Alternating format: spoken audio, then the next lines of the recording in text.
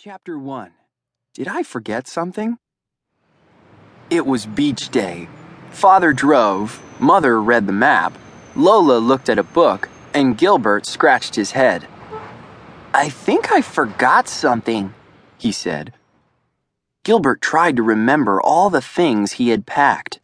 His boogie board was in the trunk, his flippers and goggles were on the floor. He had paddles and balls, a shovel and pail, a book and a hat, but something was missing. "I know I forgot something," he said.